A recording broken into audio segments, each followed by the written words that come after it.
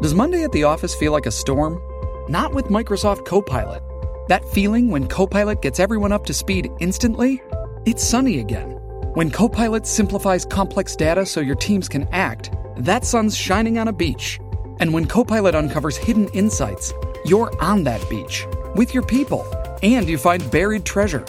That's Microsoft Copilot. Learn more at Microsoft.com/AI for all. Pour yourself a cold one. Let's drink 'em, huh? And listen to Ross Tucker break down the top college prospects on another tasty edition of The College Draft. Yeah, it's Daddy Soda time here on the College Draft Podcast, presented, of course, by DraftKings Sportsbook. I'm Ross Tucker, former NFL offensive lineman, 5 teams, 7 years. Most of you guys already know that. A bunch of podcasts, including the Ross Tucker Football Podcast. A lot to talk about today on that show with Andrew Brandt, with everything going on with the Broncos sale and Deshaun Watson and the recent Rams contract. So make sure you check out the Ross Tucker Football Podcast. Going to have an awesome even money betting podcast tomorrow on Fantasy Feast later on in the week. This is the College Draft Podcast. You can always check me out on social media at Ross Tucker NFL. Check us out at Ross Tucker Pod. Typically, my co-host each week is the great Emery Hunt at F-Ball Game Plan on Twitter, Football Game Plan on YouTube. But with multiple travel issues, Emery gets the week off, and we are joined by one of my favorite beat writers in the entire NFL. I literally read every single article he writes. It's at Jimmy Kempski from Philly Voice, who's going to help me break down the NFC East draft choices because, unlike most beat writers, Jimmy actually looks at the other teams in the division and reviews where they're at, reviews their draft, and is not just Eagles-centric. Check him out on social media at Jimmy Kempski, Kempski. Jimmy, thanks so much for coming on the show, man. How are you?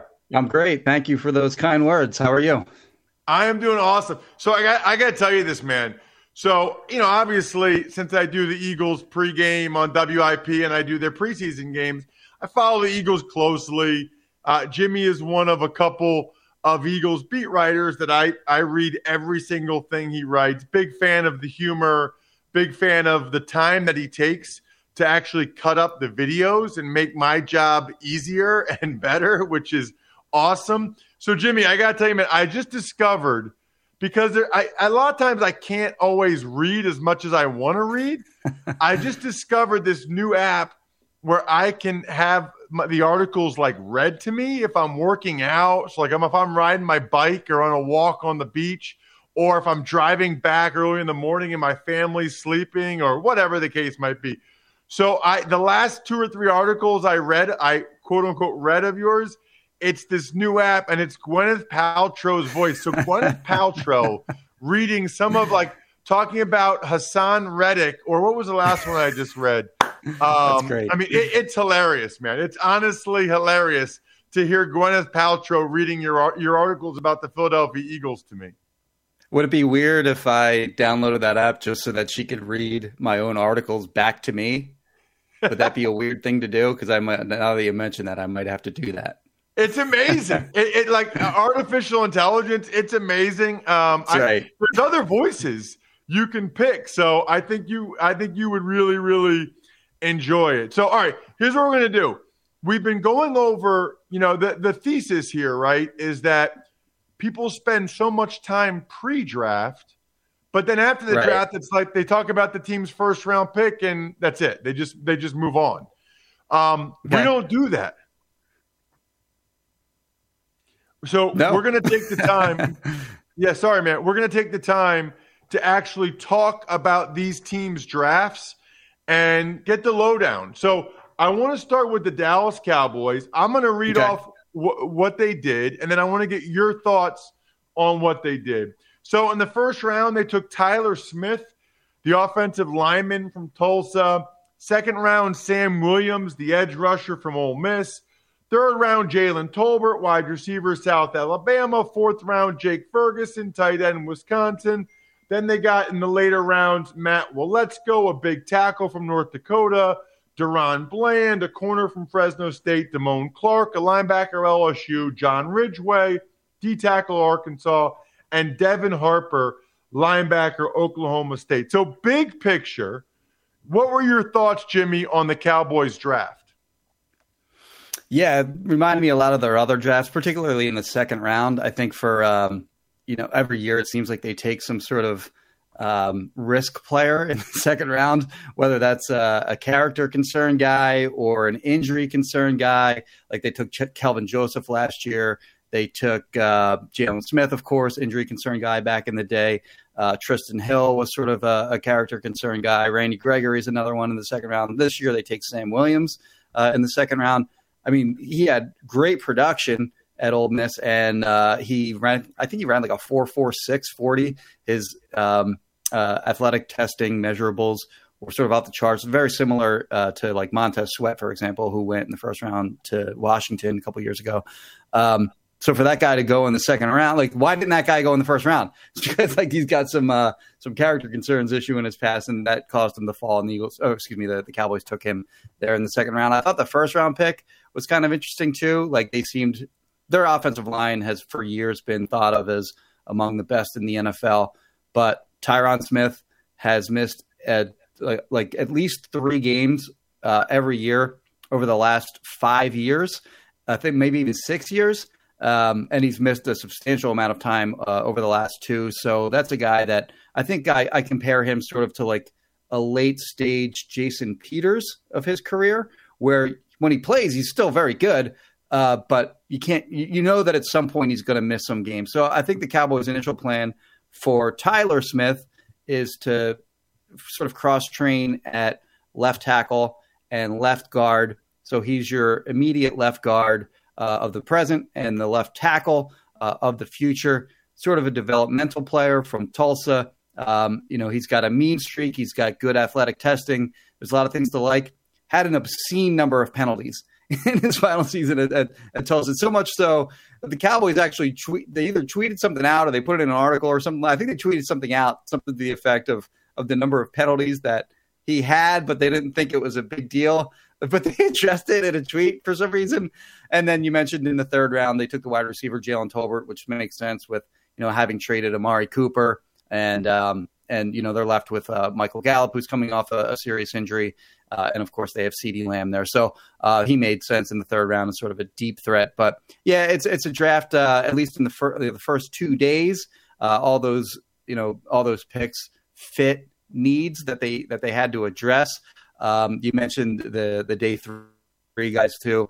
No one really stood out there so much to me as a weird pick. The one guy that I think could be a good developmental prospect for them is Matt Waletzko, offensive tackle from North Dakota. I remember watching him at the Senior Bowl. He had this ugly green helmet, and I was like, "What school is that even?" And but he was holding his own against some of the top tier pass rushers at that event. And he's a guy that I think has really good athleticism, good size. I think the knock on him is that he needs to add functional strength, but he's a guy that could maybe start for them, a little further down the line. Yeah, I think just looking at the day 3 guy, I think their 5th rounder, Damone Clark, a lot of people liked, but he had some type of medical issue. Spinal fusion surgery, I think it is. Yeah, that's not good. So, yes. It's interesting, by the way. A couple thoughts about the Cowboys. They've had a lot of issues with the guys they've taken that have issues, like Randy Gregory. They've had a lot of issues with those guys, but it doesn't really prevent them from getting another guy with a lot of issues. I guess they've kind of they've just kind of accepted that. My thought on Tyler Smith is twofold. One is I think it's interesting and harder to kind of train a young player like that at 2 positions than maybe they think. Yeah. He's going to be starting at left guard. I wouldn't be putting him at left tackle. If you're going to start him at left guard, then I'd give him a ton of reps at left guard because that's not what he played at Tulsa. And then if something does happen to Tyron Smith, I don't think it's that great to have him, for 10 weeks, all he's done is left guard, and then you just could throw him out there to tackle. I would say good luck about that. I'd also say, I guess one of my thoughts, Jimmy, and I played for the Cowboys, whatever.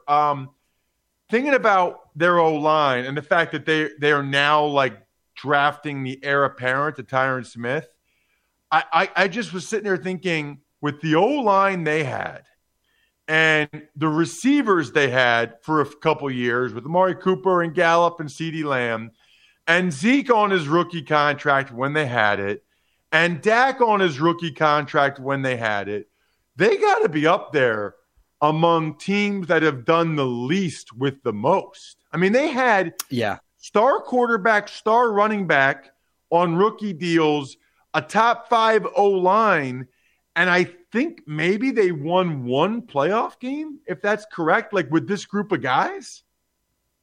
I think that's right. I think they beat the Seahawks in the 2018 playoffs.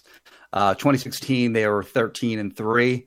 They were the 1 seed. They got beat by the Packers on that. Remember the end of that game, by the way? Not to get off topic here, but that kick by Mason Crosby, it looked like it was going to go like – it was going to miss left, and then it corrected itself. And you can see the Cowboys fans like behind the goalpost. They're like, it's going to miss. And then, it's good. Anyway, a little sidebar there. But, yeah, you're right. I think it's just one playoff game that they won since that 2016 season when they drafted Dak and Zeke. And those two guys finished 1 and 2 in, Rookie of the Year voting that year.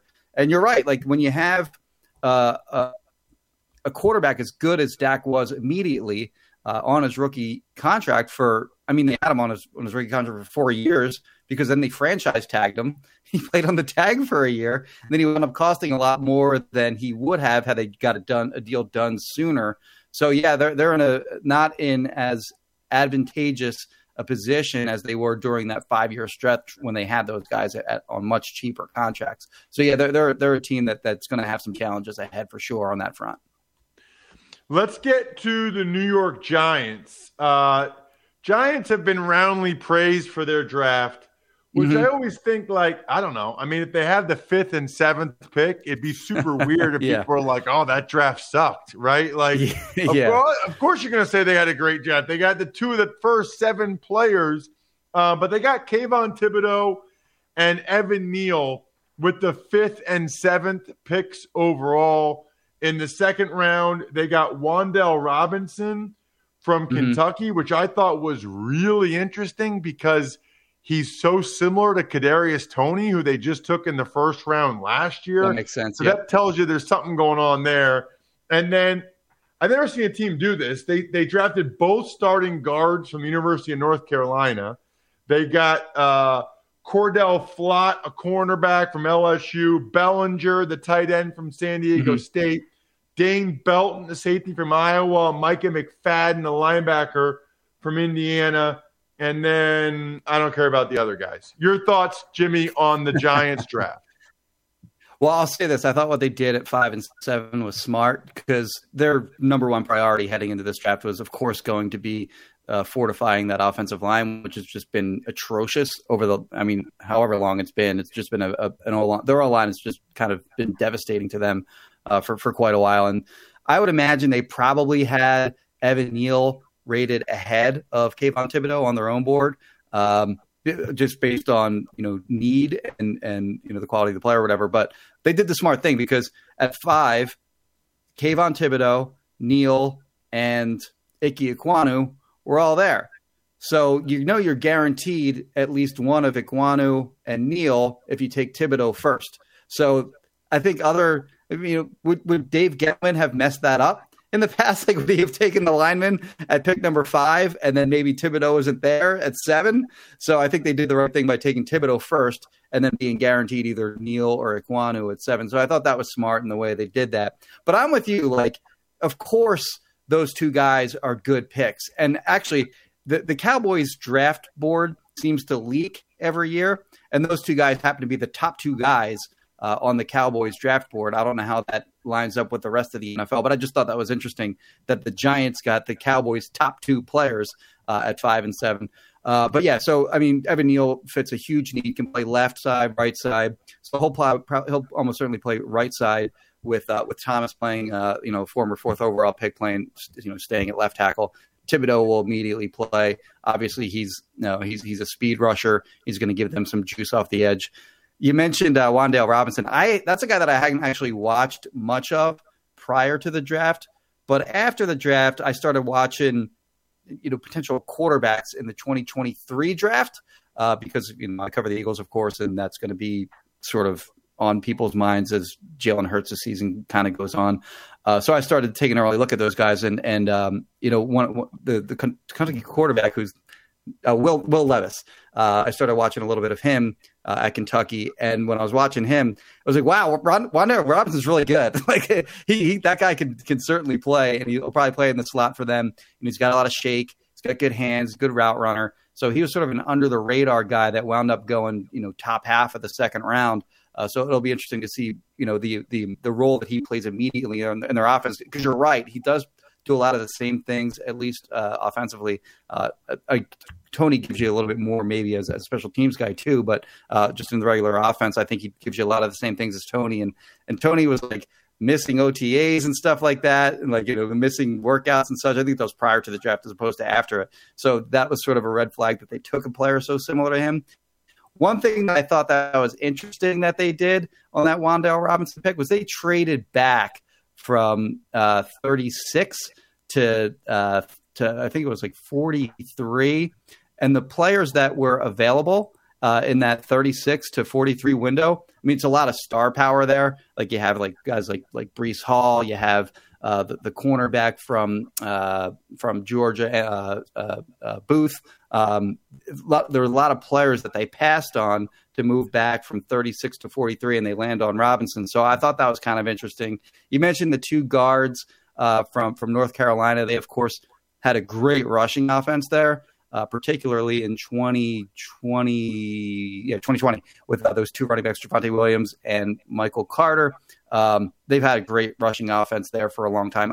Obviously, like I said, offensive line was their biggest priority, clearly, heading into this draft. And in free agency, they signed John Feliciano, center from the Bills. He comes over with Brian Dable. And who's the other guy that they signed? Lewinsky, right? Lewinsky, yes, right, from the Seahawks at one point, and it's been a couple different places, I believe. So they signed those two interior guys. They drafted two interior guys from North Carolina, and they get Evan Neal, of course.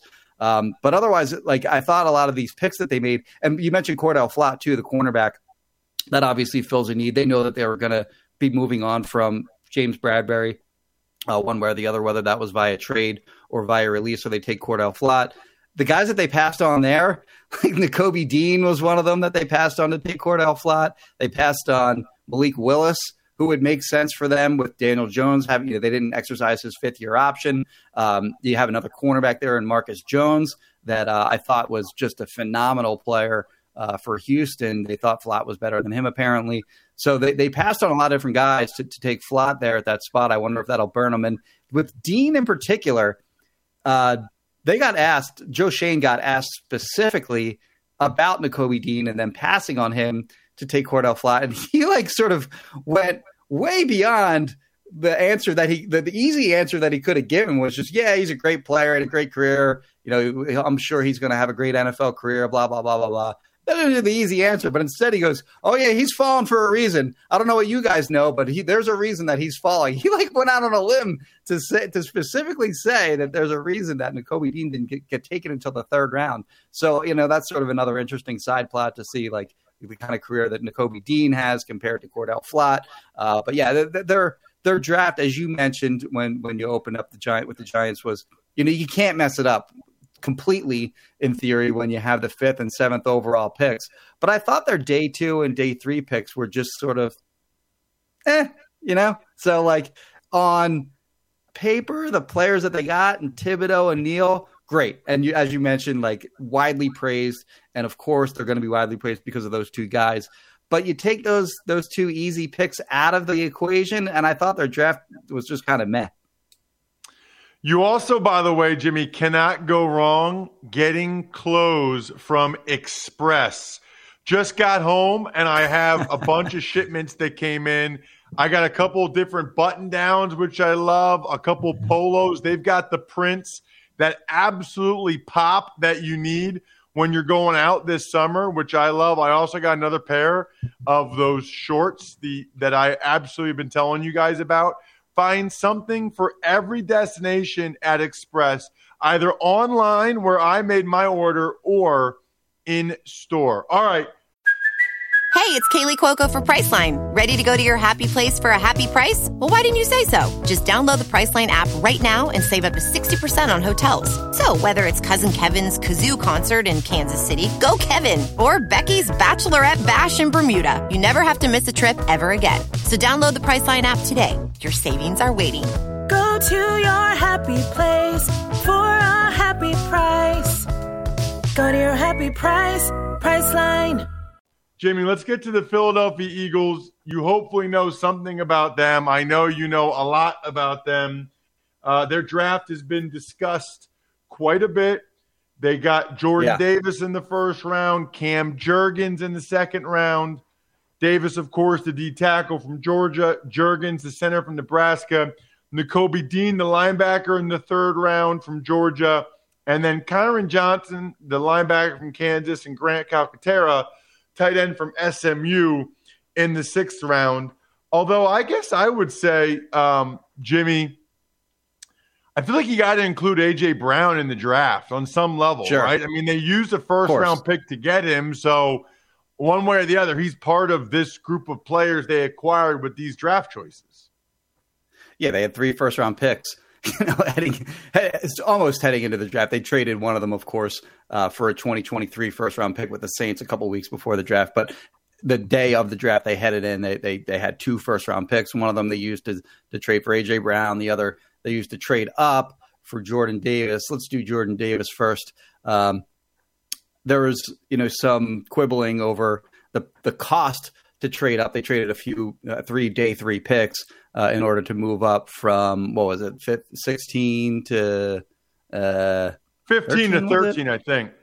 15 to 13, right. So if they hadn't done that, they could have been stuck with nothing, because 13 goes, Jordan Davis goes to the Eagles, of course. 14, Kyle Hamilton goes to the Ravens. Both of those guys would have made plenty of sense for the Eagles. But then 15, who's left? You're either reaching for a corner there, maybe. You're taking a wide receiver, maybe. There's a lot of offensive linemen that were still available there, which they didn't necessarily need. So for them to be aggressive and go up and to the 13th pick, pay a little bit of a premium maybe to go up and make sure that they get that guy who, by the way, most athletic as far as, guys that have been measured since, I don't know, whatever, 1990 something, 1980 something or whatever, the most athletic defensive player ever to head into the NFL. The only player that has been, rated more athletic than him ever is Calvin Johnson. So, at a minimum, this guy at 340 something pounds, 6'6", at a minimum, he's going to help you in the run game at a minimum. But with the athleticism that he has, he's got a chance to be special as a pass rusher too. He didn't have great production as a pass rusher at Georgia. Of course, that's a unique situation with the just sheer number of extreme players that they had along that defensive line. They were blowing teams out. They take out that whole first team and they play their underclassmen, because they have to worry about these guys transferring, going to the transfer portal, which is almost like free agency in college now. If the guys aren't playing, they're going to, there's Lily, by the way, in the background. I don't know if you can see her on the screen. She I guess she just woke up. But yeah, so they're, they got to be fearful of these guys leaving for other schools. So Jordan Davis averaged 20-something snaps per game, and that was part of why that he did. And he comes to an Eagles defense. I think there's some concerns. I'm less concerned about the stamina issues, but he comes to an Eagles defense that has Fletcher Cox and Javon Hargrave and Milton Williams, and those guys are all going to rotate in and out. They're going to be able to stay fresh throughout the games. They're going to be able to have Davis go in and say, just give me everything you got for 3-4 snaps. We'll get you out, and then we'll get somebody else in there. So they have a chance to be special along the interior of the Eagles defensive line in 2022, and then beyond. Jordan Davis can sort of be a guy that they build around if he pans out the way that they hope he does. And then, of course, they get A.J. Brown. The Eagles haven't had. Eagles have bottom 10 wide receiving core over the last, I don't know, 5-6 years or so. I guess, they got a great year out of Alshon Jeffrey, the year they win the Super Bowl. But that aside, they've really had issues. Of course, they draft Devontae Smith in the first round a year ago. Now you add A.J. Brown to that mix. I think Quez Watkins is a guy that had an underrated year in 2021. So that trio of Devontae Smith, A.J. Brown, Quez Watkins all bring a unique skill set, with Quez being the speed guy, Devontae being sort of that smooth route running guy that's going to make plays at all three levels of the defense. And then A.J. Brown, the guy that can, take a short pass, break a couple tackles and make big plays. Also sort of underrated as a down the field threat as well. But those three guys, in addition to Dallas Goedert, really give the Eagles a set of weapons on that offense that they haven't had in a long time. You throw the offensive line, which in my opinion is top 5 in the NFL, may very well be the best offensive line in the NFL. And it's all right there for Jalen Hurts to succeed in 2022. It'll be a great, from the Eagles' perspective, front office perspective, they can really see Jalen Hurts and whether he is, worthy of being their long-term quarterback, going forward, because everything's right in front of him. He has everything he needs in that wide receiving corps, the great tight end, the great offensive line. And if he can't succeed with that group, then I think it'll be crystal clear for the Eagles and what their plan should be in the 2023 draft. But it's all right there. The roster around him on offense at this point is all right there for him to succeed. Yeah, it's perfect. It is interesting. The next 2 picks are the guys I want to focus on with Jurgens. Mm-hmm. I know you had some issues with taking an heir apparent or a guy that you don't expect to play this year in the second round. And then the Nakobe Dean thing is going to be very interesting, because to go at 83, there had to be a bunch of teams that had legitimate concerns about him to go that late. Yeah, so Jurgens will start with first, and I did quibble a bit on the allocation of resources there. Normally, you have a center that's drafted in the first 2 rounds. That guy plays immediately. It's extremely rare to take a guy in the first 2 rounds and he doesn't play. And it's not just that he's going to be sitting for a year. So Jason Kelce every year is going to make his determination whether he wants to continue to play in the NFL or not. And the last couple of years, it's been speculated that it was going to be his last year. And then he comes back in 2021. He comes back in 2022.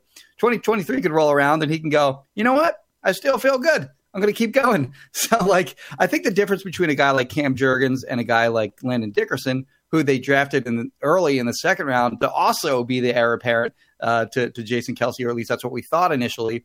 The difference between those 2 guys is that Dickerson played multiple positions at Alabama and Florida State. He also had experience at guard, whereas Jurgens is more of just sort of a center only. The Eagles said that they're going to cross-train him at center and guard, and maybe he can help out at guard. I don't think he's going to start there initially.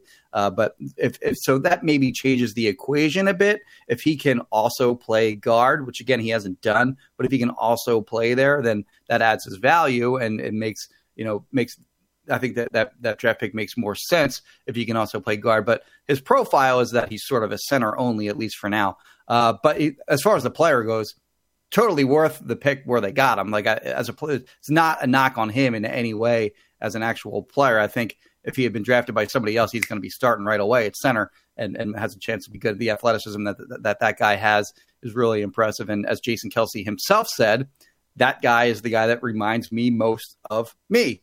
Of the centers that I've watched of the college centers that I've watched over the last 3 years or however long he's been doing that. So I like the player. The use of resources you can quibble a bit on, and then Dean, I can't understand how that guy got to the 3rd round. I remember doing. I don't know if you've done those those simulated mock drafts with any of these teams where you make all the picks for teams and it simulates all the other picks for the other teams. But there was one time Dean was sitting there in the 2nd round at pick 53, and I was like, yeah, okay, well, that's not going to happen, but okay, I'll take him here. He lasts until pick 80-something, 81, I think. The Eagles, scoop him up there. As I mentioned earlier, the Giants said there's a reason he's falling. I don't know what you guys know, but there's a reason that he's falling. Part of it was that he is small, and it's not just that he's short and light. He's also got short arms. He's got small hands. You look at his spider chart on mockdraftable.com, and it's very condensed. It's a very unimpressive looking spider chart in terms of his height, weight, arm length, whatever. He didn't work out at the combine or at his pro day because of injuries and such.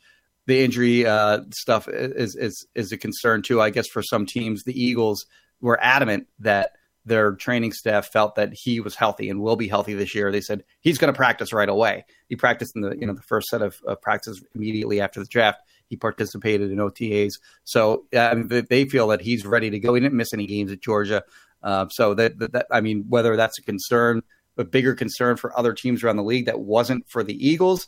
I guess we'll see, and we'll see if he can remain durable for the Eagles as his career continues. But what the Eagles now have at linebacker, again, like we mentioned, their wide receiver position has been so bad over the last half decade or so. You can say the same thing for linebacker with this team, but they bring in Kaiser White in free agency.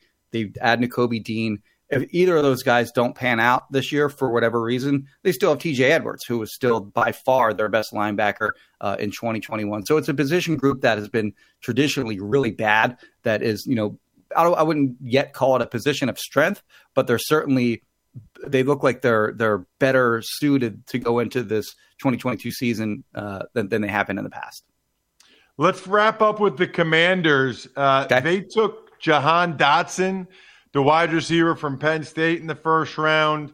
Then the second round pick, Phidarian Mathis, a D tackle from Alabama, because the Commanders take a D tackle from Alabama high every year, and they all look the exact same. Third round pick I thought was interesting, Brian Robinson, the big running back from Alabama. Can't say I was expecting that. Then out of their later picks, I think the most noteworthy one was Sam Howell, the quarterback in the fifth round that everybody said was going to be a first-round pick, maybe number one overall before the year started. Mm-hmm. My personal favorite was the quotes from Ron Rivera about why they like Jahan Dotson, in which he totally threw Sean Clifford, Penn State's quarterback, under the bus. I didn't hear that. That's funny. He was trying so hard not to, but he's like, well, you kind of look at who they're playing with and some of the catches they have to make. And, well, let's just say Dotson really impressed. It was amazing. Hilarious. Yeah, that reminds me of when the Eagles took Jalen Reagor. The Eagles didn't say anything about TCU's quarterback at the time, but everyone made excuses for Jalen Reagor that TCU's quarterback was basically Satan. Like it was like the worst guy on the planet. And we found out later that wasn't really why he was not. But whatever. We won't go down that rabbit hole. But it does remind me of that. I hadn't heard those comments from Rivera. But Jahan Dotson, I actually really like him as a player. He was widely regarded as having the best hands of any receiver in this draft. Doesn't have super impressive measurables either in terms of athletic testing or in terms of size. He's a smaller receiver, obviously.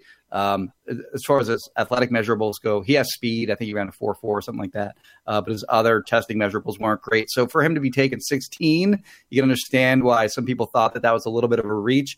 They did originally hold, the 11th pick, I think, and they traded back to 16 with the Saints, who completely lost their mind with all the trades that they moved, that they made to eventually wind up with Chris Olave. Again, we won't go down that rabbit hole. But the Commanders were without some of their picks this year because of the Carson Wentz trade with Indianapolis. So they got some of those picks back. One of those picks was used on Brian Robinson. But Dotson, I think, is a player that he might never be like an NFL star. But that's the kind of guy that I think plays in the NFL for more than 10 years and has a good career just because of his baseline skill set as a guy that just doesn't drop passes. He's a good route runner. He gets open. And while he doesn't have the size or the extreme athletic, testing measurables, he's a guy that just can be very effective, in my opinion, in the NFL. You mentioned the Alabama DT. Of course, previously they took Daron Payne and Jonathan Allen, who fought, incidentally, each other on the sideline last year.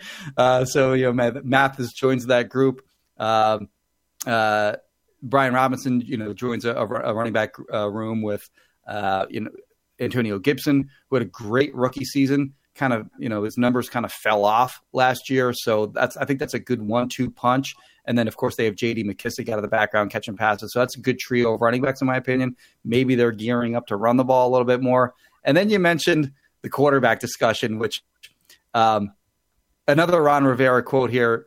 I don't know if it was necessarily a quote, but he mentioned that they went to Carson Wentz to tell him that they took Sam Howell to be a developmental quarterback prospect. The idea that they had to tell their starting quarterback that a 5th-round pick wasn't a threat to him is just, I mean, that just goes to tell you, like, what they think about Carson Wentz's mentality, that they felt they had to go to him after they took a quarterback in the 5th round. But he's a quarterback that is very intriguing. He started at North Carolina from day one. He had a lot of good skill position players leave for the NFL in Daz Newsome, in De'Ami Brown. Of course, they lost Javonte Williams and Michael Carter to the NFL. So he completely changed his game in 2021. He ran for something like 800 yards or something like that, which was not part of his game. I mean, he could always run. He could always make plays with his feet, like extend plays.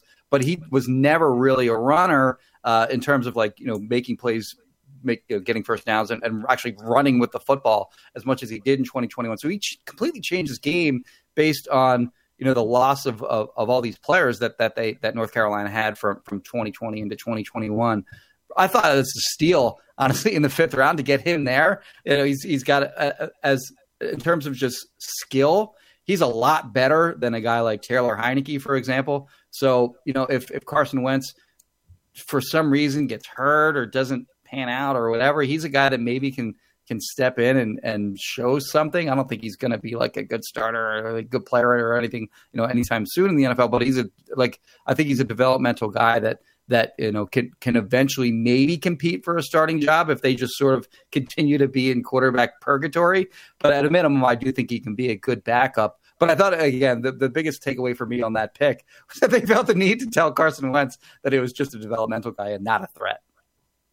Check him out on social media at Jimmy Kempski, Kempski. You know where I'm at Ross Tucker NFL. We are at Ross Tucker Pod. Jimmy, thanks so much for coming on the show, man. Really appreciate it. Yeah, of course, Ross. Happy to be on. Other than that, the keg is kicked. We are all tapped out.